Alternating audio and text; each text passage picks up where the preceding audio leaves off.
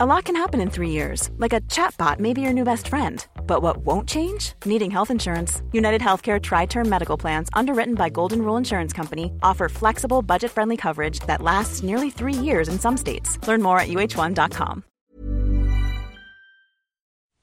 Hello and welcome to the Phileas Club, the show where we talk about the news from a sort of coffee table that spans multiple continents. That's the wonder of the internet. This is show number 17 for September 26th, 2009. And I didn't say 26th properly, but that doesn't matter.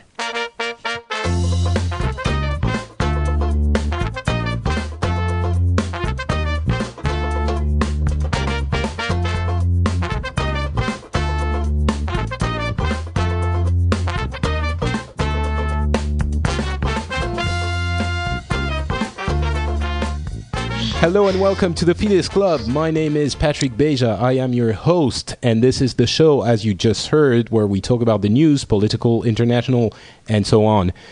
From different countries, different cultures, different people, but we generally have a good time. I have two wonderful hosts with me today. The one, of course, that you all know, Turkey from Saudi Arabia. I've missed you, Turkey. How are you doing? I'm doing good. Yeah? Got a lot of news going on here in Saudi. A lot of what? A lot of news going on here. Yeah, I'm looking forward to talk about this in a few minutes. So I haven't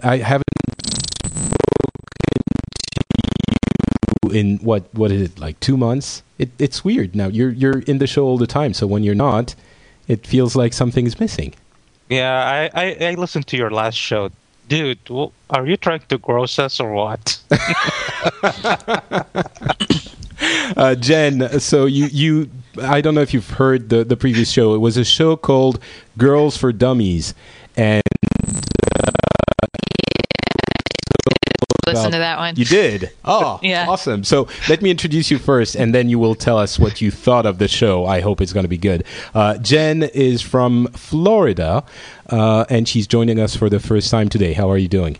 I'm doing great. Awesome. You listened to the show. What did you think as a woman? I thought it was fantastic. Just here, especially, there's all sorts of stuff that women are generally not supposed to talk about in situations about our bodies and our bits and stuff like that. And it was great to just hear conversations like, oh God, I totally understand that. That is totally how it is for me. And yeah, so that was great. Awesome. Cool. I have Jen's seal of approval. Hopefully, there was so much more I wanted to talk about, but I forgot half of it, and then there was not enough time. But I think Gita and Kelly did a great job. So if you haven't listened to it, and you are not, as I said in the show, a 12-year-old who's like, gross, I don't want to hear about that, then you can go listen to it, and you might learn a thing or two. And we have the chat room, of course, who is here with us today. Hi, chat room. Thank you for being here on a Saturday, mostly morning, I'm guessing, for the people in the US, but maybe there are some people from other places too. Thanks for being here. We might call on you for advice and opinion during the show. And just so you know, we were supposed to have another person with us today. My friend Kerwin, well, actually, Jen knows him too. That's the person who introduced us. Kerwin is in London at the moment, and he might be lost in the tube, as they say. He is supposed to be joining us, but we don't know where he is.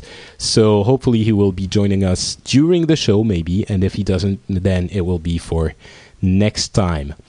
So this is a return to the regular show, and we are going to be starting with the international stories. And there are a couple of things I want to tackle. But first, before we go into a full-blown story, I want to mention something about swine flu, because it's now fall, and this is the season for swine flu. And I'm very surprised that, at least in France, we're not freaking out. Meaning we have, PSAs, so public service announcements, and the government has lots of little mask things that they have reserves and vaccines and stuff like that. But people are not freaking out. So I want to know if possibly more in the U.S. the news are managing to get everyone up in arms and panicking. Surprisingly enough, no.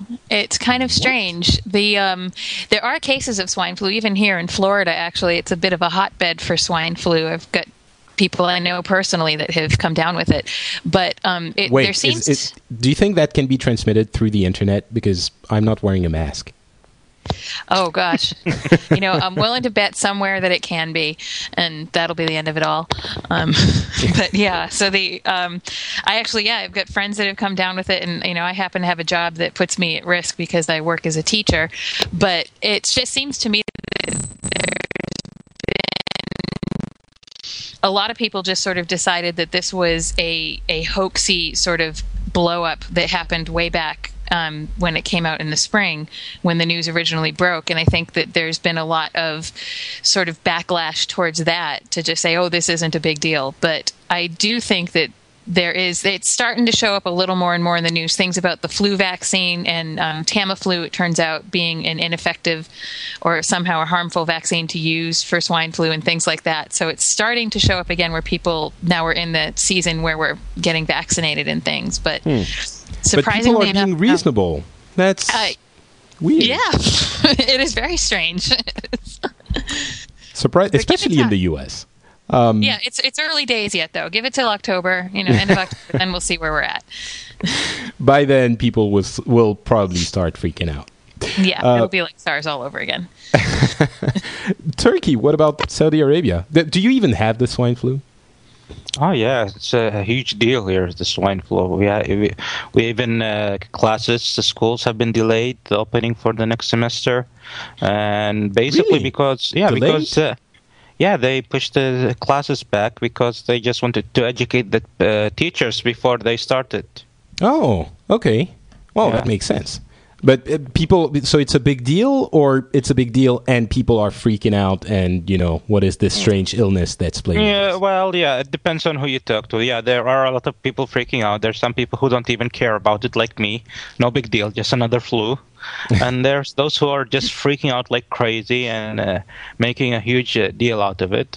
And basically because we just have so many cases here, because we have the whole pilgrimage thing of Mecca, and we get a lot of foreigners, and that just resulted in a huge spread of the flu. Right, you were telling us about this a couple of months ago, actually. Yeah, so it's really a big deal. The deaths cases are not really helping people relax, and apparently most people don't even know that people actually die from the regular flu. So for them, it's complete shock that someone is dying. So yeah, okay. By the way, Kerwin joined us, and he was actually messaging me like crazy a few minutes ago, but I wasn't looking at the right account, so it's my fault. Kerwin, are you with us? I think so. Yes, you are. Victory! It works! It's alive! How are you doing, my friend? I'm pretty good. All right. I have to make my apologies on behalf of Skype and Transport for London. That's quite all right. So I did introduce you while you weren't there, but I think you never met Turkey, but you do know Jen, so we're going to skip the long introduction and dive directly into the question, which is, are the British freaking out about swine flu like everyone should, but no one apparently is? It's interesting. I can give you a personal account of that. Oh my God, do you have swine flu? No, but I've been tested for it in London. What? I've been tested for it. So when the first confirmed cases arrived in the UK, then there started to be notices going up all over the university where I was studying at the time. Every lift well, in particular, had these large laminated notices about how to wash one's hand and how to cover one's face when one sneezes and things like that. We actually have those in the offices in France too. So, but that's good measure. That's good. It's not. Yeah. So, but on one of my exams, I came struck down with a very strong fever, And because I didn't want it to affect my marks, I needed to get a form of mitigating circumstances, a medical certificate, things like that. So I eventually made my way to one of the hospitals here, one of the emergency rooms. And when I presented myself and I told them that I had run a fever, she immediately wrote down flu-like symptoms on her board, and she pushed a little gas mask through the porthole, and she told me to put it on immediately, and then she sent me to a separate part of the waiting room. Oh, you were quarantined? I was quarantined as far as the emergency room goes, but then as I was there, as I was sitting waiting, and everyone walked past, all the patients who walked past who saw me with the gas mask got a little bit concerned. But there are these 3 doors in front of me. Wait a second. When you're saying gas mask, is it like an actual thing that provides gas mask might be the wrong... Or? No, okay, gas mask is surgical the wrong mask. word. Surgical mask. All right. Yes. I was having a funny picture of you in my head, but... No, okay. My thing was just like a little paper filter. Right, okay. However, as I was sitting, these sliding doors parted in front of me, and out from the examination room came a woman clad head to toe in blue plastic with a real gas mask on. I'm talking filter canisters on the side of her face. Wow, like hazmat suit type stuff. Yes, that's right. And that's how I was inspected. So I would say that the general public is not particularly alarmed, but the hospitals might be going a little bit overboard. Oh, as long as they're taking the necessary precautions and not freaking out. Which, anyway, that's just a couple of words I wanted to ask you guys about, because I was just surprised that we're not freaking out, and apparently no one is freaking out. So I wonder why the world is suddenly taken by this strike of reasonableness. It's very strange. Well, I might say basically because just people like me going out to people and explaining to them, for God's sake, it's only a flu, and there's more people who died from the regular flu than of swine flu till this day. I guess so, but that's never stopped people from freaking out. Being reasonable is not the strong suit of the media in general, but... I was going to say the other country where the response is a bit stronger is the Philippines, because I was spending a lot of time in the Philippines as the swine flu was breaking out. Government officials in any department are not allowed to see a foreigner until they've been in the country 10 days. The idea being that if the person has gone through 10 days within the country without having brought any symptoms into the country, they're safe. And I was needing to meet with a number of government officials, so that actually delayed a number of my appointments. And going into a lot of large office buildings, we were getting our temperatures checked on the way into the building. Just 2 office buildings, like the headquarters of San Miguel Breweries, for example. So my question would be, how do you get your temperature checked? A couple of ways. There were, in some of the offices and even the condominium that I was staying in, there are handheld temperature scanners. They say, "Excuse me, sir, can you please look into this?" Or they point the scanner to your forehead. And I guess it's a laser scanning the forehead, or heat sensor that reads All right. Well, I was being facetious. I wasn't actually expecting an answer. Right. Well, I think I know exactly what you wanted to hear. No. What are you thinking? I wonder what they're going to do with their president. She was just here. So what are they going to do to her when she's back? Really? Yeah. Well, maybe she's going to have to be in a containment unit for 10 days. Yeah, I think it'd be fine if she didn't speak to any government officials for a few days. All right, let's move on to the other big story, which is surprisingly not as big as I expected it to be. And then we'll talk about Pittsburgh and the G20. Let's mention the 9/11 anniversary / Afghan war and Afghan election that happened in the past month. So I'll start. I guess France is not the biggest place for 9/11 celebration. Well, not celebration, but commemoration. But I was surprised at how little we heard about it. It was barely mentioned. There was no special reports on TV or, look back on what happened, why, how, etc., etc. The 9/11 is almost a non-event.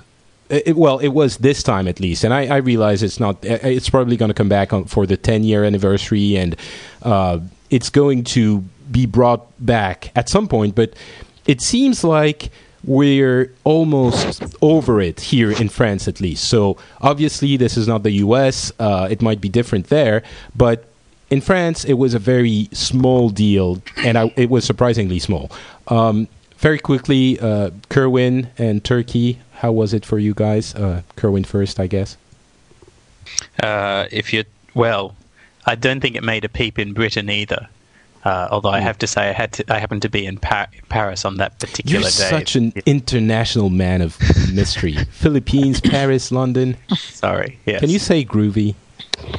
Groovy. There you go. All right, so not a huge deal for. I don't think it was a huge deal in England at all. It's not been mentioned at all. All right. I guess Turkey, it's always specifically different in Saudi Arabia, but... Oh, yeah, sure. We had a huge parade, a carnival, a whole celebration. I think we probably mentioned it before, but I have the memory of a goldfish. So what's your stance, official and people? I know it's always different for you guys in Saudi Arabia, regarding 9/11 and the attacks on the World Trade Center. Oh, there's officially it might have happened, but you shouldn't blame the entire country. Those were people who were tricked into doing that stuff, and they were educated and trained outside of Saudi Arabia. So you can't really blame Saudi. So the government and the officials distance themselves very clearly. Yeah, and it's kind of a fact. They just bring facts that all of these Saudis who were part of these whole terrorist acts were taught outside of Saudi. They didn't really get all of their terrorist education here. So, of course, yeah, and of course, all of their leaders were not Saudis, basically. So that's all. Unofficially. It depends on who you talk to, and I think that's going to be your catchphrase. It's the one you use the most. Because no, I understand. Those are the facts, and it's really difficult to give an opinion about a majority of people when everybody has a different opinion. But overall, there's basically two main ideas, which is one, this whole thing is a lie. Either the whole thing is a lie, or people who think like me, it all happened. But for me personally, I believe the U.S. government knew it was going to happen. They just let it go along. So you have those opinions. And then you have the opinions that say, well, they deserved it. The Americans deserved it. So, is that a strong, thought or opinion in the country, or is it marginal? I would say like maybe 20%. Okay. Yeah. Although even within those 20%, they would say they ask for it, but they wouldn't really support it. So you have this whole thing. You know what? It happened. The Americans were asking for it. They deserve it. But they don't go out and say, well, I support this. We should do more. Or something like that. They just understand it and accept it. They understand the idea that the American were provoked it by their the empire-like actions. Yes. And to be honest, there are those, even in France, and I guess, it's a common idea around the world, that think along the same lines. They might be a lot less numerous in France, but they do exist. All right. The big part of the story now in the U.S. How was it? Again, I'm going to say celebrated. God, I'm terrible. Jen, how was it? How did you live the 9/11 anniversary? Hello. Oh, apparently Jen isn't here anymore. Let me bring her back. What did you do to her, Patrick? I didn't do anything. Yeah, right. Like, I don't even know you. Wait a second. Kerwin, are you still there? I'm still here. Okay. Can I do it like this? I think I can do it like this. I think that might work. It's ringing, but she's not here. She's not answering. What's happening? She's not allowed to talk about how it was commemorated apparently, in the US. Yeah. All right. So it was. She went offline. I'm guessing she's going to come back, hopefully soon. But until then, maybe we can talk about the Afghan election and war, and because it goes along with the.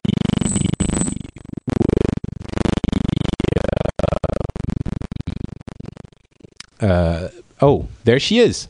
She's coming back. Okay. So she's back. I'm back.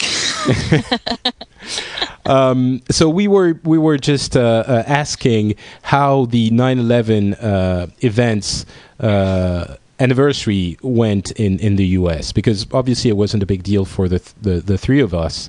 Stop asking her. They're just going to disconnect her again. No, obviously somebody doesn't want to hear my answer.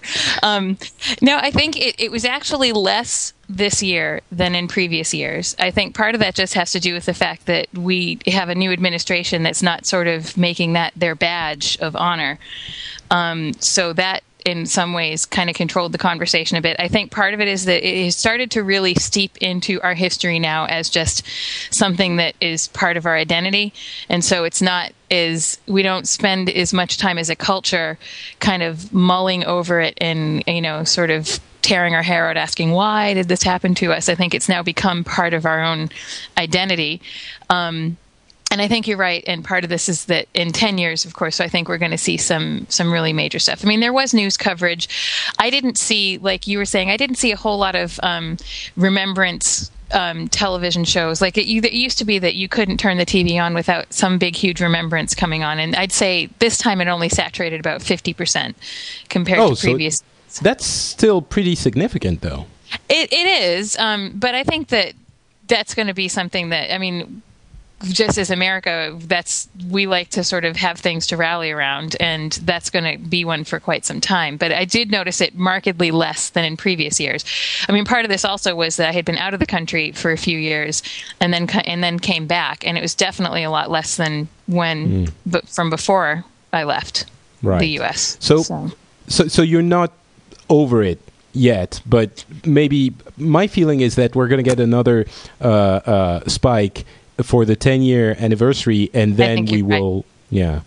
Yeah, I think you're absolutely right in that situation. And I think also, like Turkey was saying, he raised a good point. It is, we do have sort of two very different feelings around 9/11. We're very stratified as in our public opinion of it. And so you're going to have a lot of people, I think, that are clinging to this 9/11, especially now as we seem to be moving in a slightly more progressive direction politically. And so you're going to see a lot of the country start flaming, sort of fueling that flame from the other side. But at the same time, there is the more progressive side of the country is more interested in moving on and solving a lot of the really pressing issues. I mean, there was something going around about how 9/11 killed about 3,000 people, but more than that die from lack of access to healthcare and that sort of thing. So there are people that have a little wider view and people who are going to want to go back and cling to that in order to avoid that wider view, I think. So you mean to say that maybe the healthcare debate is taking the fire away from 9/11? Yeah, I think the healthcare debate on one side of it, and I think on the other side of it, this conservative backlash against Obama, and we've sort of lost a compass as to having what a real debate is in a lot of ways in this country with the way the conversations have been going. And so I think 9/11 it's a piece of historical fact now, and it's not being leveraged politically like it was in the past. Right.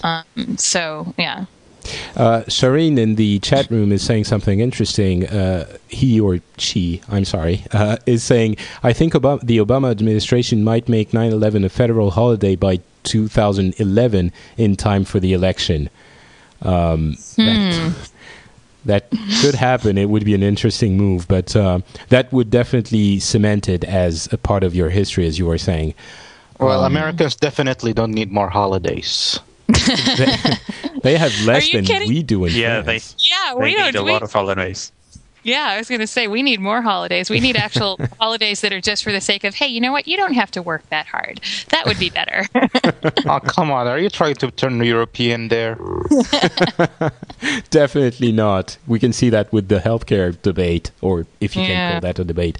But let's talk about the Afghan war for a minute. With the election in Afghanistan and with wild claims of irregularities in the election, it was a time, at least in France, for maybe not reconsidering, but reflecting on the tenets of the Afghan war. And, Iraq is pretty much done for now. The troops are being retired, and, well, of course, it's going to take a lot of time, and it's still a very important issue, but we're sort of in the downside of the huge mountain that it was. And the Afghan war is still going on, and in France we had a few soldiers who fell in the Afghan war in the past months, and the feeling here is that we had to question it again, but generally the feeling is the Afghan war is still the good war, and the Taliban's are getting stronger and stronger again. But and there's not a feeling that we can actually win it in by any sense of the word, but we still need to be there and prevent the Taliban from taking a complete hold of the country like they did before 9/11. So, however adverse we were to the Iraq war, the Afghan war is still considered, the one that we should be doing and that we should be redirecting our resources to, even when some soldiers are actually die in there. And I know that Obama was taking a lot of flack for not taking the people out of Afghanistan as he did for Iraq, or as he laid out the plan for Iraq. How is it seen today, the Afghan war in the U.S.? In the U.S., public opinion is fairly strong in support of the Afghan war. However, the political thought about how to carry out that Afghan war is really split. And Obama is really between a rock and a hard place, basically, because he can either, he's basically coming up to a situation where he's going to have to make a decision, and that's going to be within the next couple of weeks. We're really going to be seeing an actual plan laid out, and he's deciding whether or not to put more troops in there or to start pulling out. And it's pretty much a damned if you do, damned if you don't situation politically for him. They've got, on one side, you've got support for, especially on the Republican side, you have support for putting more troops in there, and you have on the Democratic side support for pulling out. And there's valid arguments, actually, for both sides of it, but he's basically stuck. And I probably predict that he's going to be continuing to pursue it. It is still, public opinion does consider it, I guess, quote unquote, a morally justifiable war to be in. So it's not Iraq. It's not being lumped in with. Yeah, it's not being lobbed in with Iraq. And for the most part, this Afghan war has been going on longer than the Iraq war, but it has been off our radar pretty much until just this year. So it's like we haven't even really been giving much thought to the Afghan war. Everyone was thinking, oh, things are going fine over there. They must be fine. And people weren't realizing that it just, that place has been falling apart because all the attention was focused on Iraq. And whether that's because we actually have more money invested in Iraq and we, all that sort of stuff that's going on there, it's hard to say. But now that Iraq is definitely waning, as you were saying, it's definitely coming down the hill and it's coming off the radar more. We're starting to realize, oh, there's this huge mess that's probably a bit more reaching in its implications than Iraq was. It's hard to say. But yeah, it's just only recently gotten back on the radar this past year. Right, and it's pretty unwinnable. There's no way to bring it to a point where you can say, all right, we've fixed Afghanistan, now we can go home. So, yeah, rock in a hard place, as you were saying. Yeah, and it's never been a winnable place to be. No one's ever been able to handle that. And, it's a land war in Asia. So what can you say? Kerwin, what about the UK? I think one of the issues that has come out of it recently in the UK is that there's a grassroots motion in the Labour Party to try and convince Gordon Brown to pull troops out of Afghanistan unilaterally. It's the whole policy, the whole UK policy in Iraq and Afghanistan has been seen by the population as part of the Tony Blair and Gordon Brown premierships coalition with the US government, and really has no connection with what the Labour Party believes or what the people in the UK believe in general. So they want to do away with the Afghan war. They're thinking, okay, now we're done in Iraq, we have to be done in Afghanistan also. I don't think they're making that connection. I think it's not that they say that we're done in Iraq or we're done in Afghanistan. I think they believe that the UK is fighting a US war, not a UK war, and there's no reason for British soldiers to be dying in Afghanistan, and they should simply be brought home. Interesting. I guess it's not the exact same case in France. We don't see it, maybe because we were strong opponents of the Iraq war to begin with. Are there large French troop numbers in Afghanistan? I don't know if you can say large, but they've been there from the start, and they're seen as justified. I guess that's a major difference. Not justified in the sense that we're fighting alongside the U.S. It's sort of almost like we should be there no matter what. Even if the U.S. wasn't there, well, we wouldn't be there if the U.S. wasn't there. I'm not saying we're deluded like this, but it's a justified conflict in and of itself, and the fact that the U.S. is implicated in it has nothing to do with it. To an extent. Turkey, anything about this? Or you've been very silent, I'm worried. Well, there's not much here about Afghanistan other than just normal news coverage of the whole situation, since it doesn't really affect us that much. So there's not that much of interest. Unlike Iraq, where we have borders, there's a whole movement of terrorists between the borders and so on. So for us, Afghanistan is kind of far, far away place. So sort of irrelevant for you guys. Yeah, it's just general news. We just watched the general news. What happened? There was elections. There's a problem with elections. There are some bombings here and there, but it's not like something people are keeping track of or keep making a big deal of. All right. Last topic in the international stories, and maybe something that the Saudis cared a little bit more about. That's the G20 summit in Pittsburgh, which was fairly surprising, at least to me personally, because when it started, there were two main tenets of the summit. The first one was the ecological issues and the reduction of emissions, carbon emissions for the on a worldwide scale, which hasn't really evolved too much at this point. And the second one was the reforming of the world economy. And we started from a place that was, they are never going to get anything done about this. And two things they wanted to get done was, one, the tax havens, they wanted to get rid of these.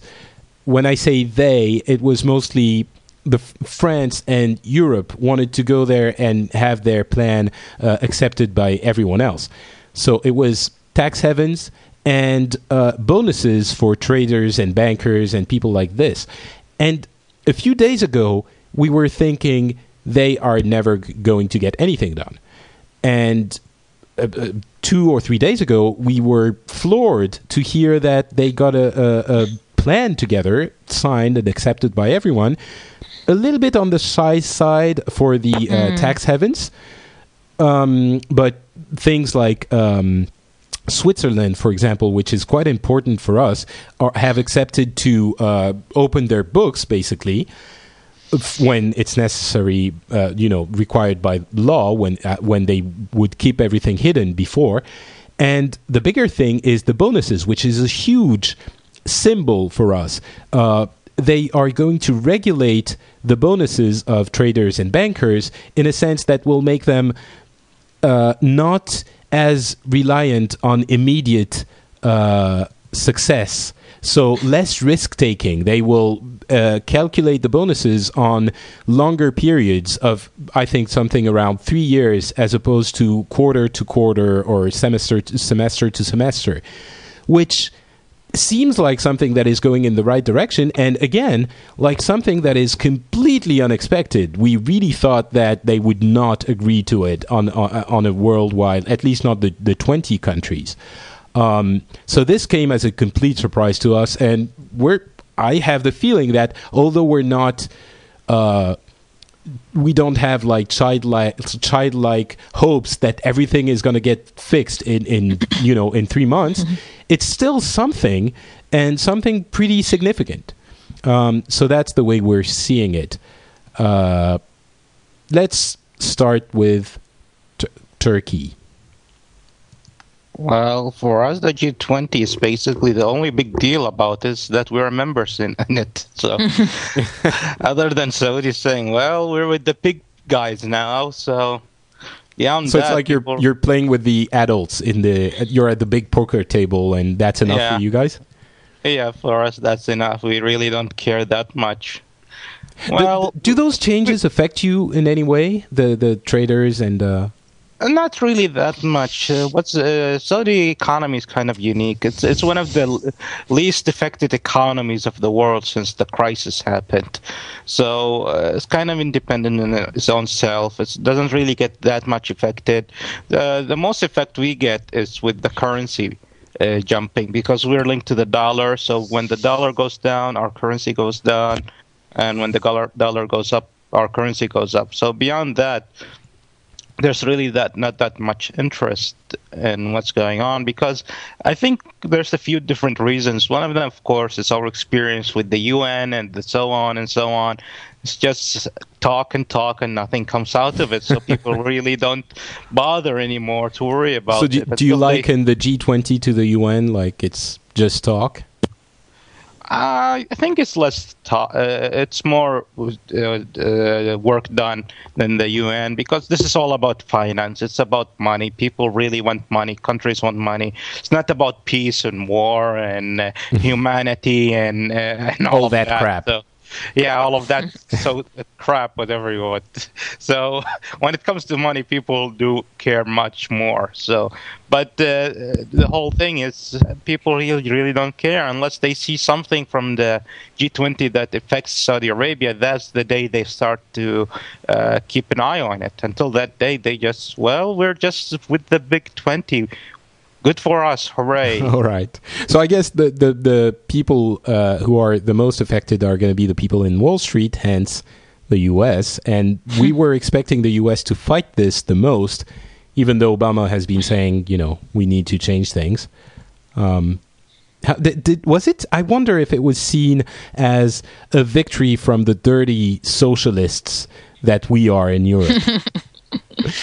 That remains to be seen, because, as much as Obama's going to make these promises, it's Congress that's going to have to carry these promises out. And so it's really going to come down. And he did actually, even though it was sort of this idea of the regulations, it did, both the UK and the US were sort of pushing for lighter regulation of these caps. And I think they ended up winning out a bit on that argument, in that they're basing it now on a percentage of the assets of the banks in question, rather than a general cap. Yeah, rather than a hard cap, which was, I think, what France was looking for. And that's partially because Obama knows that stuff ain't going to fly back here, quite frankly. It's kind of sad, but... Does it mean that in percentage it is going to fly? I think it's going to be tough to make it work here in the U.S., unfortunately, and not because it shouldn't work, but because the lawmakers that are going to be responsible for carrying this out are in the pockets of those people that they are trying to regulate at the moment, and that's Is that your feeling? I'm guessing you're one of Kerwin's friends, so you're probably fairly liberal. Yeah. Is that your feeling, or do you think that the people in general feel an adverse reaction to the traders and the financial institutions? Is it? I guess my question is it still sore as the crash that we knew was attributed to those people, and they still feel like they were responsible and they should be disciplined? Or have we gone back to free enterprise, we should be able to do whatever we want without government? It's a really schizophrenic conversation in terms of how the U.S. sees it, because yes, there's a lot of moral outrage over the fact that this sort of crisis came about. There's a perception that it's completely out of our sort of hands, if that makes sense. Kind of, but basically as citizens, that it wasn't us that did it. It was these bankers and these traders and these hedge funds and all that sort of thing that sort of brought the crisis about, and that our behavior, our own personal fiscal responsibility, would make no difference. So there's a bit of moral outrage that way. But on the other side of it, there is right now a lot of tension around government regulation and big government and all this. And this is all part of that larger thing, whether it be healthcare reform and all these other sorts of things. So there's this real sort of there's a bias against having the government step in and regulate things at the same time. So it's kind of a tension thing where people don't really realize that you can't have one without the other and these sorts of things. I do think the people will generally be very happy to have some regulation in place. I think that the 49% of the country that is all about the idea of conservative, the economic conservativeness, which is that if you let the businesses regulate themselves, people will be better off. I think they're going to have some problems with it, but the general populace, I think, after this crisis will be okay with it. But again, I think the carrying out of this whole thing by the lawmakers is really going to be the challenge. So, basically, it's not going to get done. I'll be really surprised to see if it gets done quickly and easily. I'll be very surprised to see it not be held up in Congress.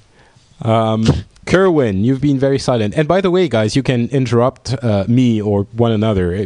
Feel free to jump in when you have something to say. But Kerwin, you've been silent. What do you think of all we're just this? too polite.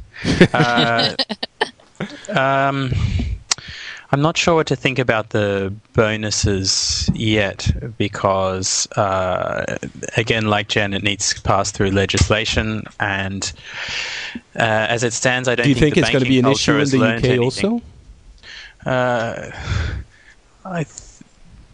I think it already is a little bit with the general public, but and I don't see any signs from the banking industry here that they've really learnt the lesson. I think a lot of the banking industry, a lot of bankers kind of talk about the financial crisis in this strange detached way, where it was this strange accident, this calamity that affected the country, but not instigated by them in particular. They kind of don't see any fault. It's no one could see this coming, and therefore no one's seriously going to be punished. They are the ones who profited the most out of this crisis, because when the stocks were at their lowest, they started buying like crazy. Sorry, which banks? So who are you talking about? No, I'm talking about traders in general, like people in the banking industry. I have at least 2 or 3 friends who told me personally they knew that it was the lowest for the stock market was at the lowest, and they started buying. And I just saw a story where they were saying that they are selling now and making a killing. Yeah, well, but I would take that with a grain of salt. There are still a lot of traders who lost large sums of money. I think perhaps individual I just believe anything bankers, I hear. I think individual bankers and individual traders have been smart and protected themselves. And I remember 2 years ago talking to bankers here, and there's a lot of talk about moving all of their money into gold and how to move their money into various accounts so that they have protection for the guaranteed individual deposits. The deposit guarantee that the government was putting on individual bank accounts. They would be able to profit from that a number of times by having a number of bank accounts and things like that. So I think that they have understood best how to protect themselves in general, but they have suffered largely as well. There have still been huge layoffs in the banking sector in this country. There are still a lot of bankers who have decided to give themselves an extended holiday. I think the difference between layoffs in the banking sector and layoffs, say, in the manufacturing sector is that bankers can afford to spend a year out of work in a lot of cases. Even people as young as myself, 25, 27 years old. You're not a banker, though. I'm not a banker, but I must admit, despite my liberal inclinations, I do consort with a lot of bankers. It's somewhat inevitable. It's the largest industry in this city. Right. Okay. I just wanted to say, I think that one of the good points you raised, Kerwin, was just that the actual structural parts of the system that are really causing a lot of these problems are not being solved by this idea of capping bonuses for bankers. That's really just kind of a show just to say we're slapping them on the wrist and we're going to make them feel bad, you know? Well, it does prevent a measure of risk-taking, which is the heart of the issue. At least that's how I understood it. If you're not looking for a quick win, then you're going to be taking more precautions in your investments. But you can still get huge high yields on investments through high risk-taking that, you know, this whole credit swap, the default credit swap schemes and things like that are still built into the structure of the market right now that are completely unregulated. You can still get lots of bank from those kinds of activities. You're just not going to get an extra bonus on top of it for yielding on top for your company. And this is really, that's talking about bankers that are trading with a lot of that are working for a lot of these major financial institutions. There are still smaller financial institutions that operate on those high risk schemes just to get the money from that yield. Right. It does make sense. So basically, we're still all screwed. Yeah. I wanted to talk about the G20 in a slightly larger sense, because in Australia, the G20 has been turned into a very big diplomatic event, or rather the current Prime Minister. For the people who didn't notice it from your accent, you're actually originally from Australia. Yes, I am. But that was a long time ago. But and I still follow the news quite closely in Australia. But Kevin Rudd, who's been the new Prime Minister for the last year and a half, nearly 2 years, who really prides himself on his foreign diplomatic credentials. He was formerly the ambassador to China. He has been trying to sell the G20 as an incredible coup for Australia's middle power diplomacy in the world. The thing that's been decided, which is that the G20 should be the world's head economic cooperation body, not the G7. Right. And it's important for Australia not only that Australia is now part of the G20, but also that two of Australia's largest trading partners, India and China, are now in the G20. And on top of that, one of the most populous neighbours and Australia's most important economic neighbour, which is Indonesia, is now part of the G20. So for Australia, it's not simply that their voice is being heard at a much more systematic level in world governance, but also that in some ways the centre of economic power is formally shifting to the east. The G7 was very much a Eurocentric or a North Atlantic body, and the G20 has Brazil, India, China, Indonesia, South Korea on board. So basically it's a huge party in Sydney now.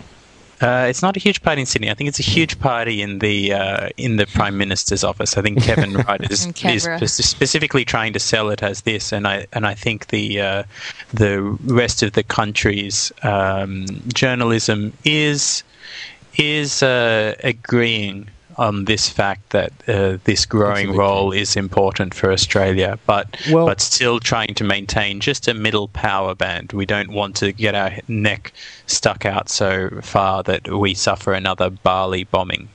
Well, you know, it's pretty significant also that, as you were saying, it's becoming the major economic forum. And I know it's a lot of people tend to mock these organizations, as you know, Turkey was just talking about the UN, and how all of this is evil and it doesn't work and no one cares anyway and it doesn't influence our lives. But on the scale of history, it does I think it does good, and I've been saying this about the UN for a while. And this pretty much shows that you were saying it's shifting the economic power to the east. Yes. And that's true, and that's, for lack of a better word, you might call me a hippie or something, dreamer, but it is more fair.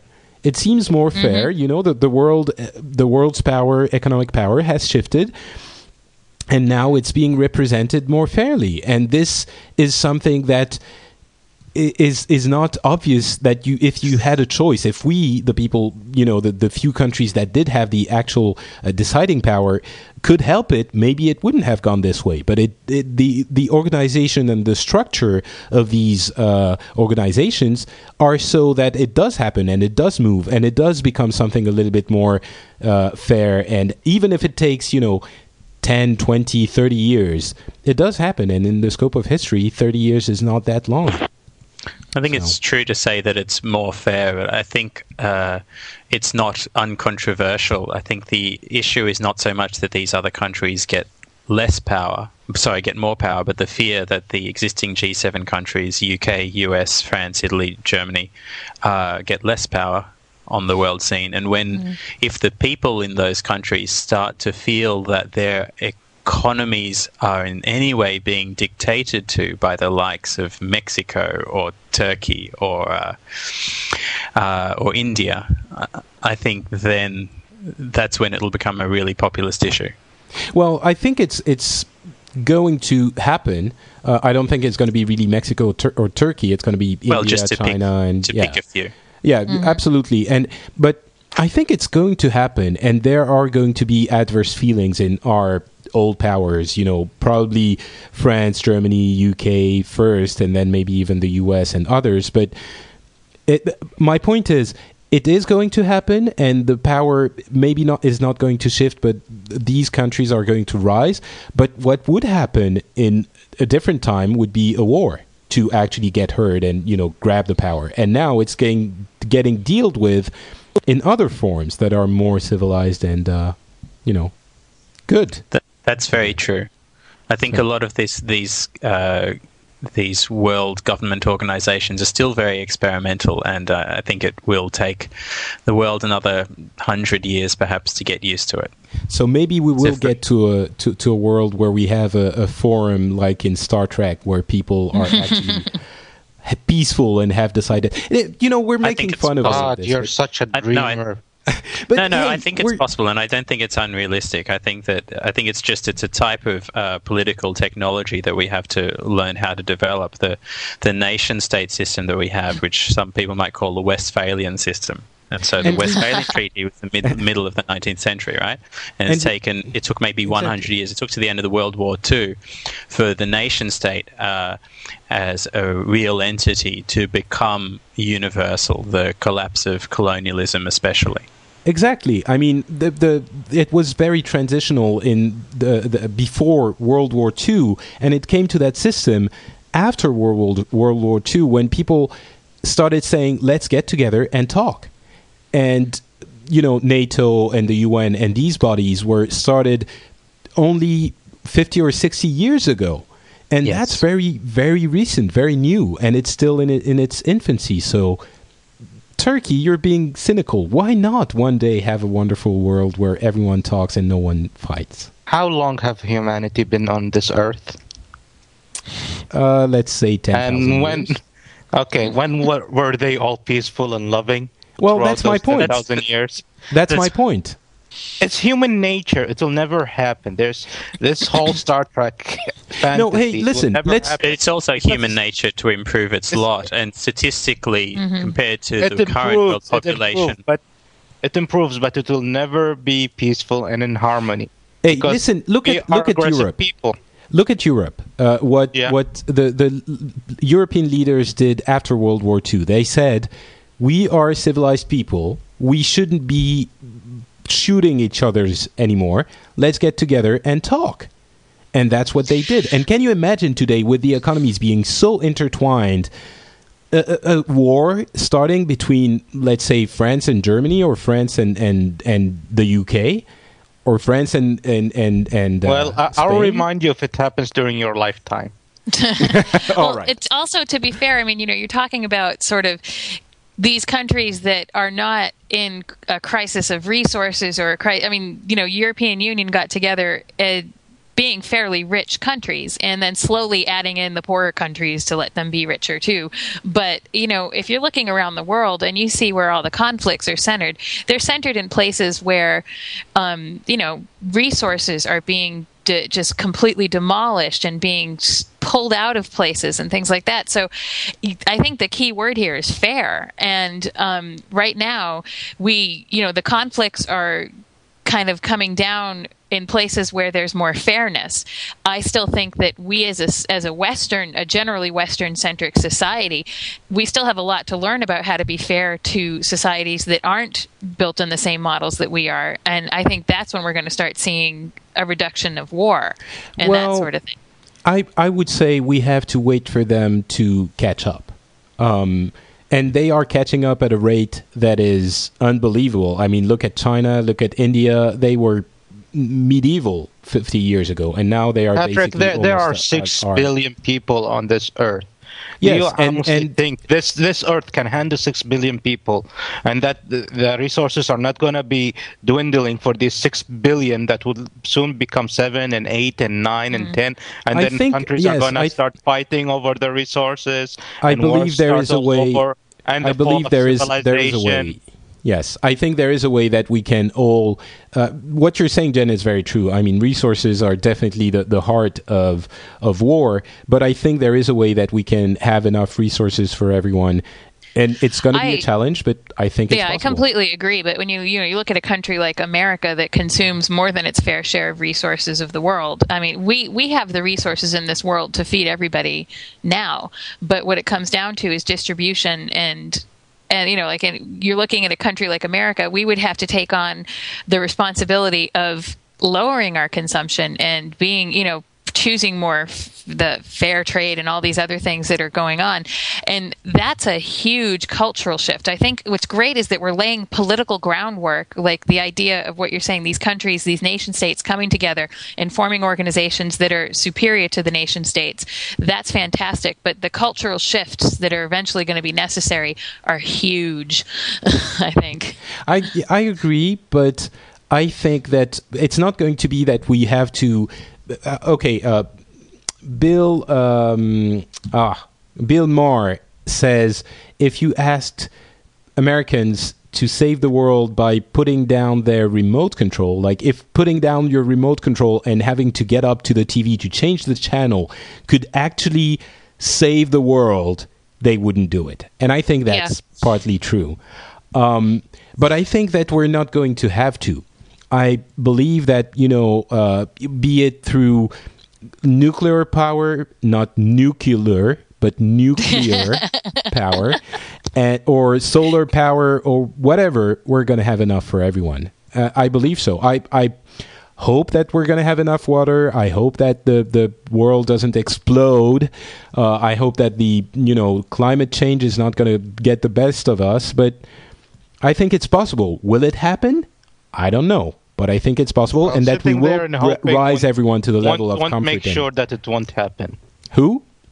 Sitting there and just hoping doesn't mean that it won't happen. Hey, I'm doing my part. I'm doing shows like this to better understanding and comprehension among the people of the world. What did you do? I definitely agree that it could happen. I criticize people. That's what we like about you, Turkey. All right, let's move on to another issue that's related. I just want to clarify. Oh, yes. I feel I need to defend myself, or rather correct myself. The Treaty of Westphalia was 1648, not in the 1800s, which means it won't take us 100 years to solve world government. It'll take us 350. All right. Yeah. That's still reasonable in the 10,000 years. That's still attainable. Yeah. Well, we won't be here around to see it. Oh, we might be. We might. There are people who believe that we are going to be able to reverse aging in like 20 years. So that's right. Transhumanists and all that. Yeah. Yeah, we might. Local stories. Let's do one per person because we're already over the time that I thought we would need.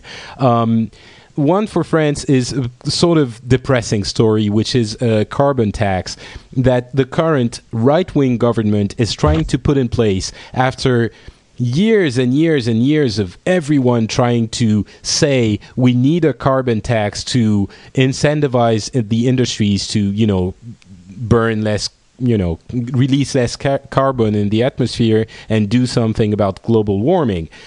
Finally, we're proposing a carbon tax, and the parliament is basically threatening not to pass it because the right wing is saying, well, it's not really what we need, but they're sort of falling in line with what the president wants them to do because the president, Sarkozy, is, it's his party in power, and it's right wing. And the left wing is sort of by principle saying we don't want that because God knows why. But all in all, what it comes down to is it might not go through. And I don't understand what's happening here because it's basically a tax that everyone agrees we need. Everyone in the country and everyone in the world says that's the kind of thing we need. It might not be the exact amount that they think we need, and it might not be, the right way to do it exactly, but it would definitely be a step in the right direction and a step that almost no one else in the Western world, except maybe those crazy Nordic people, have taken. Socialists, all of them. Why are you so surprised, Patrick? You just passed the law, the three strike law for the internet. Yes. And you're surprised about them not wanting to pass this one? Because it is a law that basically the reason why I'm surprised is it's a law that the left should have voted in. Because they are traditionally the people who are the more concerned with that sort of thing. And now the president, who is from the right, is saying we need to pass this. So he has basically the vote of the right, and the left should be the ones saying, yes, we need that too, so we should come together and do it. And so it would be one of those rare occasions when people go, okay, we actually need it, so let's go ahead and do it. And somehow, how are the politicians going to be paid from the companies if they're going to vote against them? Against the companies, you mean?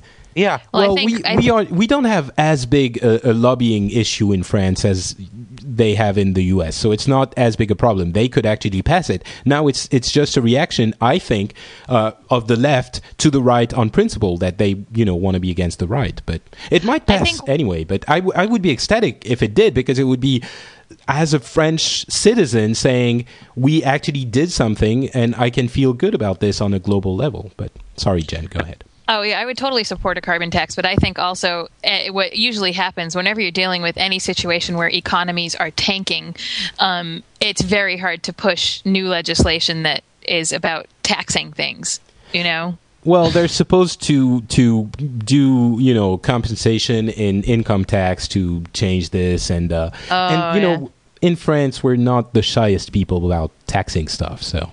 Yeah. Okay. I don't know. It's just very my own little cultural lens there.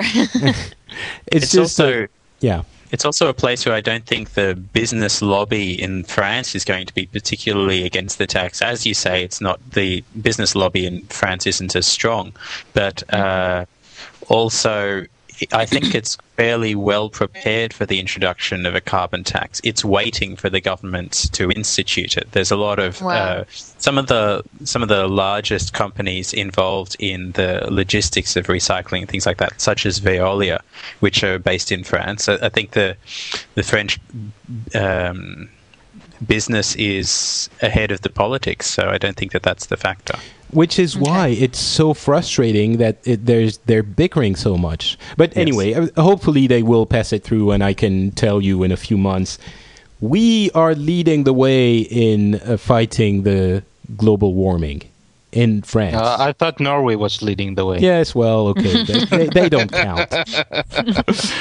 All right, so that was me. I'm guessing you haven't even heard of this tax, so let's just move on to something else that's very I was very happy about, which was what you told me about Turkey. What happened in Saudi Arabia in the past few weeks. Well, we have a lot of things that happen. I was talking about the university, but university. All right, that we have a new university in Saudi Arabia, King Abdullah University of Science and Technology. It was inaugurated last Wednesday on the National Day, the Saudi National Day, on the same day it's celebration, and it's the biggest and one of the most advanced universities in the world. You can compare it to MIT. Hopefully, that's the idea behind it. It's a graduate research university. It covers 32 kilometers, and the biggest news, which is apparently the feminist Patrick wants me to mention, is this is the first university in Saudi Arabia where genders are allowed to mix together in classes and in the hallways, and where the veil is not mandatory for women. Which is amazing. It's absolutely huge. I mean, I saw the pictures you posted on Twitter, Turkey. And you mentioned, the extremists in the country are probably not going to be happy about this. But they're definitely not happy. Yeah. But this is a huge project, and it carries the name of the king, and it's done by the king himself and organized by him, and it's his personal project. So he can do some things, and not many people can even do anything about it. They can't just sit there and go against the king. So that's the difficulty. Also, the whole university is a city itself, so and it's a fenced city, so there is a limited access to it. It's closed on itself, but it's a very, very nice place. So that kind of makes things a little easier. If it was an open university, free access, then we would really have some problems. Is this a social experiment that will expand in any way, or is this really kind of the exception that proves the rule? Will there be any other? Well, I would say this is an exception for the next at least minimum 10 years. I don't expect any changes for at least 10 years, and that's an optimistic number. So this will be an exception for at least 10 years, and it's a very, very nice university. It's a huge deal here. Patrick is more interested on the feminist part. Saudi Arabia is more interested on the technology and science part. It's a huge research university. We brought professors and doctors from around the world. 15% of the students are Saudi, only 15%. There are 8% Americans, I think, and there's about 12% Chinese, and there's about 65 nationalities in this university. And there are huge contract deals with huge companies around the world for research in that university. And they got one of the fastest supercomputers in the world. I think it's ranked number 14 and the fastest in the Middle East. Well, I wouldn't say I'm only interested in the feminist side of it, although I think it's very important. I didn't say only. I said that's the most part you're interested in. Well, I think it's a very important symbol, and a lot of people say, well, I remember a few people commented on the blog and said, you have to do it faster, and you have to condemn the countries where they treat women like this, or where they do this and that, and we say again and again, it's not that easy, and it goes slowly, and this is a definitely very important step in my mind towards changing things. And you have to imagine it's not going to change things in 2 days or in 1 year or 2 years, as you were saying, Turkey, but it does influence the general social climate in the country when you have steps like this, and when the king is showing such a strong message. And the pictures you were showing were women and men colluding in classes with no veil and just talking to one another. That's pretty big. The veil is optional, and Abdullah is mentioning, of course, that women will be allowed to drive in the campus area, in the university town. Yeah. So that's another step for them. And it's not going to change in 2 minutes, but it breeds a different generation is the most important thing. So, Yeah, it's a really big thing, and it's such a huge project, and there's so much interest in it from the king. It's a 32-kilometer area, and the entire university was built in 3 years. Exactly. Wow. 3 years. He just announced it 3 years ago. I want the university. 3 years later, it's ready and it's launching. So that's what happens when you don't have regulations. I remember that announcement. Yeah, there's no in this project specifically, because it's directly to the king. So every regulation is hitting the wall because nobody's gonna say no. and the company that took care of establishing the university was Aramco, the Saudi oil company. And so Aramco has always been known as an open society. They allow gender mixes in their offices, in their compounds. Women drive inside their neighborhoods, and so on. So it's kind of the effect also of Aramco, and they're known for quality also. So it's a really big. This is a beacon of hope in the Middle East, and hopefully we'll see more and more of those. Hey, Patrick, I'm already looking for a job. I want to move there. Well, certainly you can. I'm sorry, go ahead, Jen. Oh, no, I used to work at MIT, so it'd be kind of like, I could try and get a job out there. Live the good life in Saudi Arabia. I suppose so. I guess if you want to go in Saudi Arabia, that's probably the place you want to be in. Oh, definitely. And you should see the pictures of the campus. It's so high class. It's so nice, so beautiful. They have their own shoreline. It's on the Red Sea. They have their own marina. A lot Turkey, of all you need to do is refer them to this show, and certainly they're going to give you a job immediately. I'm sure. Yeah, and they got a theater there. I don't know if they're going to show movies in it, or is it just for the university, but we'll find out soon enough. So. Cool. So let us know how it goes. I'm sorry, I know you had more stories you wanted to talk about Turkey, but I think we're a little short of on time. Well, I have one story that's important compared to this, which is the assassination attempt against a member of the royal family. So during the holy month of Ramadan, a terrorist came and said he wanted to turn himself in, and he wanted to turn himself in personally to the deputy interior minister, who is a royal highness, and he's the son of the interior minister, and he's the head of the anti-terrorist movement. So he met with him, apparently, and the guy hid a bomb, up his ass. Oh, wow. And he went and he met with the prince, and as soon as he met with the prince, they detonated the bomb and he blew himself up. Oh my Apparently God. The prince was safe. Wow. He only got few very minor scratches, and he only went to the hospital for a few hours and he just left. But this guy, and it's unbelievable the way the media here is sometimes unbelievable. They put the pictures and the videos on TV and on newspapers, and not all of them put a warning in the beginning. You mean of the guy actually blowing himself up? No, after he was blown up. Oh, okay. Of the guy in pieces. Oh my God. Yeah, Wow. So you see a foot here, a hand there, whatever, different body parts and blood, and it's unbelievable. And that was a huge thing, and it really, in a way, that was a very bold move from the terrorists, and it's also one of the most stupid moves they ever did. The terrorists, because that really, because first of thing, they did it during the holy month of Ramadan.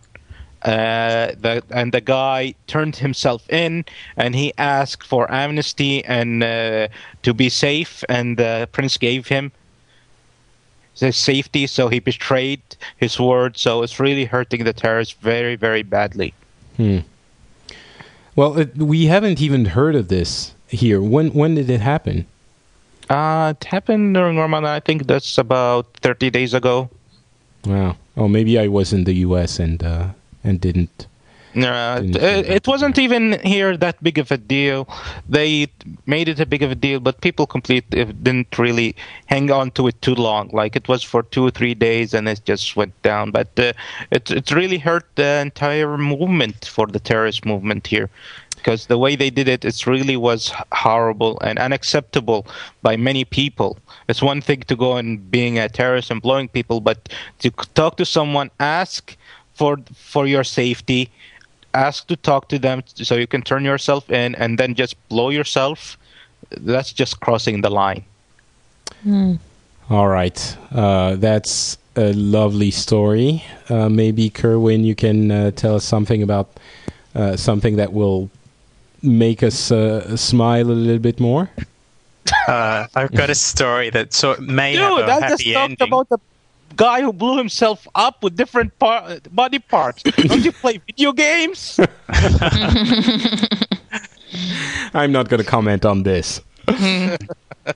Well, okay, the story that I have to tell in the Philippines, the biggest story in the Philippines these last couple of months, it has a sad beginning and hopefully a happy ending, but I might have to give you guys a bit of background. You might remember that the Philippines was for many years ruled by a dictator called Ferdinand Marcos.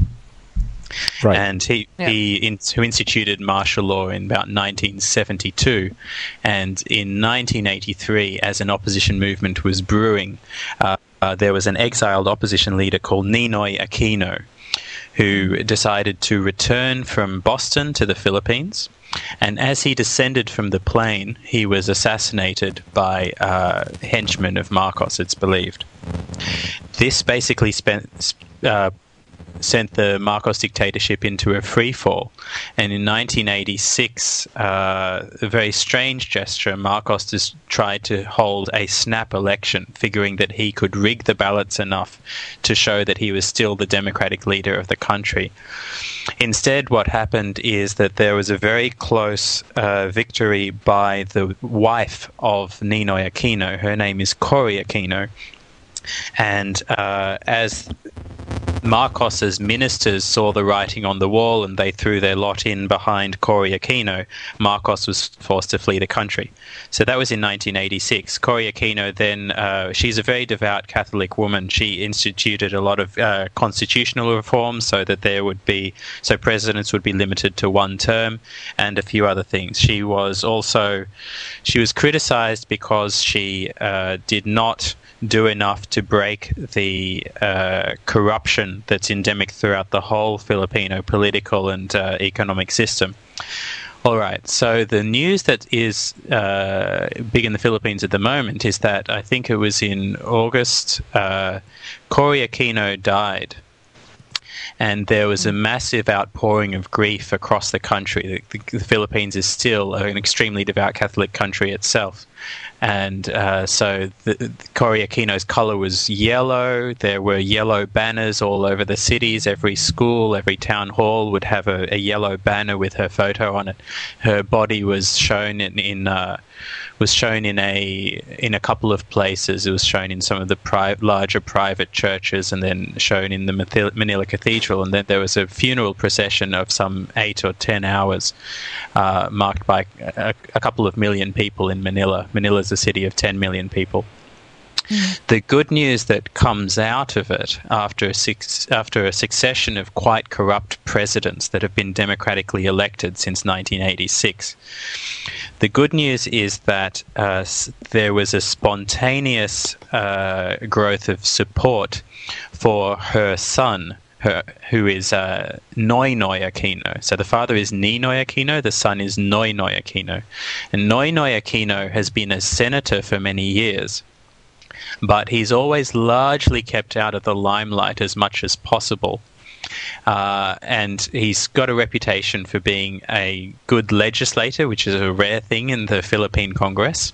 But so there's now been this movement for him to run for the presidency next year. The leading candidates to date, especially in his own party, the Liberal Party, the leading candidate, who was Mar Rojas, I think it was, decided that he would throw his support to Aquino, and Aquino finally announced officially his run for the presidency a couple of weeks ago.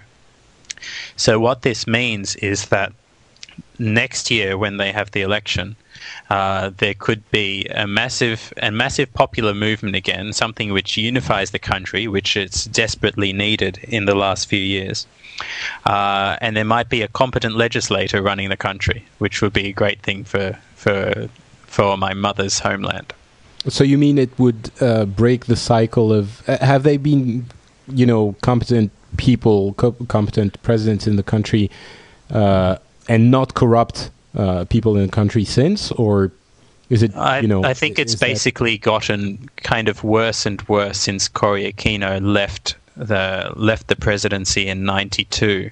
After that was an army general called Fidel Ramos. Fidel Ramos was actually, I think he was defense minister in the Marcos administration, so he was still quite implicated in the corruption that surrounded Marcos. However, he was a very intelligent man and a good economic reformer, so he did manage to create a lot of growth in the country.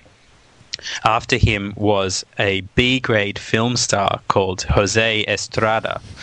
Estrada was famous for having strings of mistresses around the country, for having these massive drinking sessions where he and his buddies would, on a whim, write presidential decrees at 3 o'clock in the morning, and the next day they'd have to be handed to him so he could unsign them. His presidency lasted, I think, maybe not even 3 years, because he was impeached and then he was basically chased out of the country for his flagrant incompetence and corruption. And the person who replaced him, though, was the current president, who is Gloria Macapagal. So she was the vice president at the time, and she's since been re-elected once, and she's coming to the end of her term. Gloria Macapagal was strongly criticized by Cory Aquino herself for having raised corruption in the presidency to new heights, especially through Gloria Macapagal's husband, who's called the First Gentleman, I believe. So the First Gentleman has been exploiting his access to the presidential palace to garner a lot of wealth for the Macapagal family in office. And the fear is that when Macapagal leaves presidency, or their own fear is that they are going to be thrown a whole lot of corruption charges both in the Philippines and in the US, where there are some corruption proceedings in a couple of states against Mike Macapagal. Well, that's, I guess, good news in the end. Yes, sir. So the good news is that I think that there will be a strong upswell for Noynoy Aquino, someone who carries his mother's sense of ethics, but has learned from her failures as a legislator. And he also has a funny name. So he has and ladies, he's still single. Ooh. Ladies. All right. Good to, by the way, I haven't heard about this. Maybe it's because I didn't pay enough attention to international news, but haven't heard about any of this in France. So maybe we don't care enough. I think the Philippines is off most people's radars. It's even off most people's radars in the Southeast Asia where it's located. Jen, what's happening in your part of the world? Oh, you see, now I'm feeling all challenged to come up with something that you haven't heard of. But, well... I'd say the big thing going on here is, of course, our healthcare reform. And sort of, as you were saying about the carbon tax, I'm kind of scratching my head about this whole thing where we have a Democratic president and a Democratic Congress, and yet we still can't seem to get this thing right and push through. But the healthcare debate it continues on, and it's caused a lot of sort of changes of the climate, as can be demonstrated by the 9/12 March on Washington. You may have heard of a guy named Glenn Beck. Who's, oh my God! Yeah, he's a shining beacon of conservative pundit. So yeah, the 9/12 March happened. They claim 1.5 million people marched. They're guessing it's about 60 to 70,000 people were there. Wait. So Fox News is saying 1.5 million? Million, yeah. And the authorities are saying 70,000? Yeah, thereabouts. Yeah. In fact, there was even a false photo that was released claiming that this was showing the mall being filled and the main street that goes down past the mall being filled with people. And it turned out to be a photo from 5 years ago because there was a missing building in the photo. So, yeah. And then you may have seen in that some of the coverage of that, the signs that have been shown, like it was really about, it was supposedly the healthcare what debate. What were they marching for? Well, that's a lot of people were marching for a lot of different reasons, it turns out. It was spurred by the healthcare debate. There was a lot of stop big government, we don't want to be socialists, and a lot of really violent racist rhetoric about Obama. It was mainly... They were pissed off there was a black man in the White House. That's why. Yeah, they're still... Yeah, but they're telling you that's not what it's about. They're saying, oh no, it's the issues. But when you start seeing things like pictures of Obama on placards dressed as a tribesman with a bone through his nose, no, you kind of think that's kind of racist, Just a call little me bit. Strange. Call me strange. But so there's a lot of debate now about the role of race in the conversation, and it's kind of turned everything into a big mess in a lot of ways. And unfortunately, what the biggest casualty of that is the healthcare debate. So the latest that we're at is that we're trying to pass a bill that includes what's called a public option, which would be that the government becomes an insurance provider, so that they would be competing with the private insurance providers. Even that now is at a risk, and it may turn out that this big healthcare reform bill will be just a few more regulations on the insurance company, and that's it. Do you think that's because of that 912 project by Glenn Beck? Oh, no. I think the 912 project is just an indication of where the conversation is going in a lot of this and where the rhetoric is going. I think it's going to be a real indication as to how our next couple of election cycles are going to run. And, we've had a really horrible time of it with misinformation in elections, and I think it's just gotten a lot worse through this. I think what's really moving and driving the healthcare debate right now is the insurance lobby, and they are winning at this point. And so there's even what we call, I don't know if you've heard of a term called blue dog Democrats, but these are Democrats. Yeah, these are Democrats that are more fiscally conservative. And a few of the blue dogs, there's one that was implicated in receiving huge payouts from United Health, and surprise, surprise, he happens to be against the public option right now. Things like that have been going on, so it's unfortunate, but it seems to be that we'll be lucky at this point if our healthcare reform involves government-supported insurance. That'll be the best we can hope for, and even that right now seems a bit risky. Can I ask a question about this debate then? Is there... Because I think outside the US, in most of the countries I've lived in, there's a general consensus that the US health system is extremely unjust. But is there not that same consensus within the US? Like, what kind of proportions of people think it's the worst healthcare system in the Western world? What proportion think it's the best healthcare system in the world? There's a not in my backyard mentality to this, and it pretty much splits pretty evenly. The voters that are in favor of reforming and having a public, or at least increasing access to healthcare, are the ones that don't have healthcare. And the ones that are in favor of keeping things the way that they are the ones that do have healthcare. That's really what it comes down. There's a lot of people that in theory say that it would be great to have universal health care. However, they're very happy with what they have and they see no reason to change it. And that's pretty much down the public opinion lines right now. I think it's a lot of ignorance, because the fact of the matter is, as you were saying, Kerwin, I've been saying this before, but I guess it doesn't hurt to repeat it.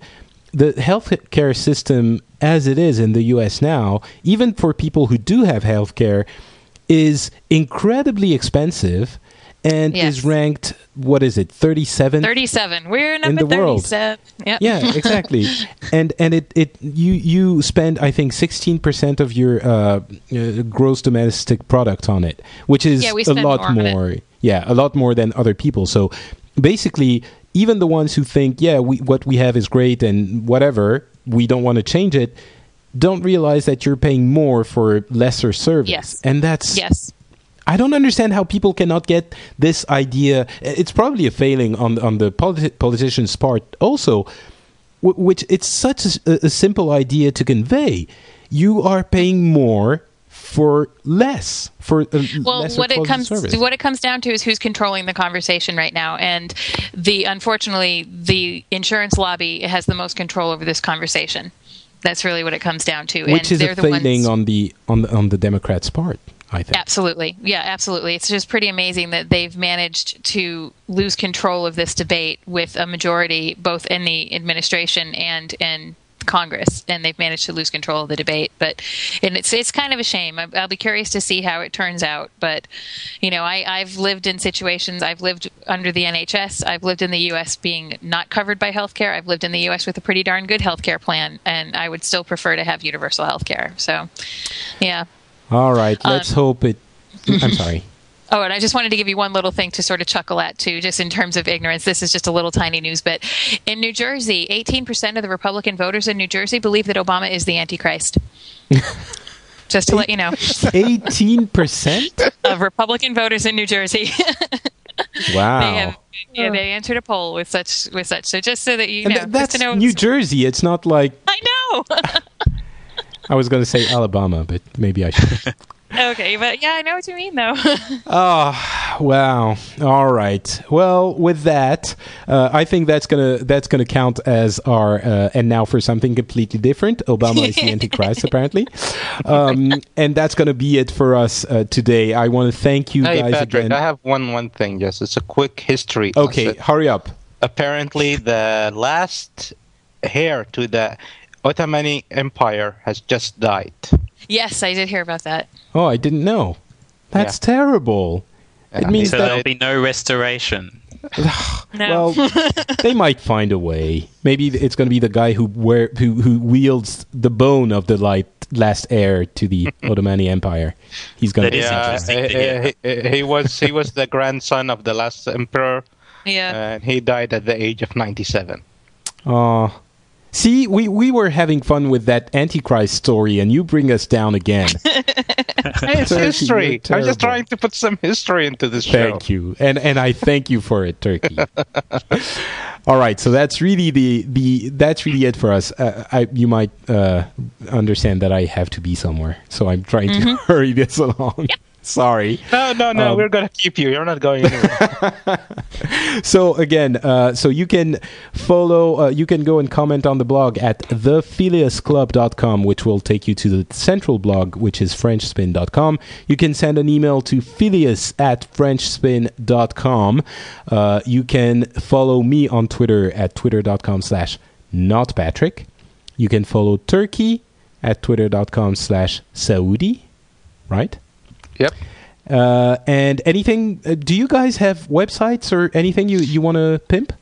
Well, I've got a Twitter account, but I'm not ready to pimp it yet. It's got a few things in it, but nothing. Yeah, I just followed you. I just started following you. Oh, okay, cool. So I'll follow you back. And cool. So we're going to keep it secret. And I'll start making it worth following, and then I'll pimp it out. Good. Kerwin, what about you? Do you have a website or something? I've got something in development, but I think it'll take a couple of months before I'm ready to announce it. Secrets, I like it. Secret. It'll be something for the globe, for international men of mystery such as ourselves. Good. We'll be looking forward to that. So thank you very much for being here, guys. It was a blast. I hope we will get the pleasure of having you again on the show at some point. And thank you, everyone in the chat room, for being here also. And we will talk to you, listeners, again in 1 month at the end of October. So talk to you soon, guys. Bye.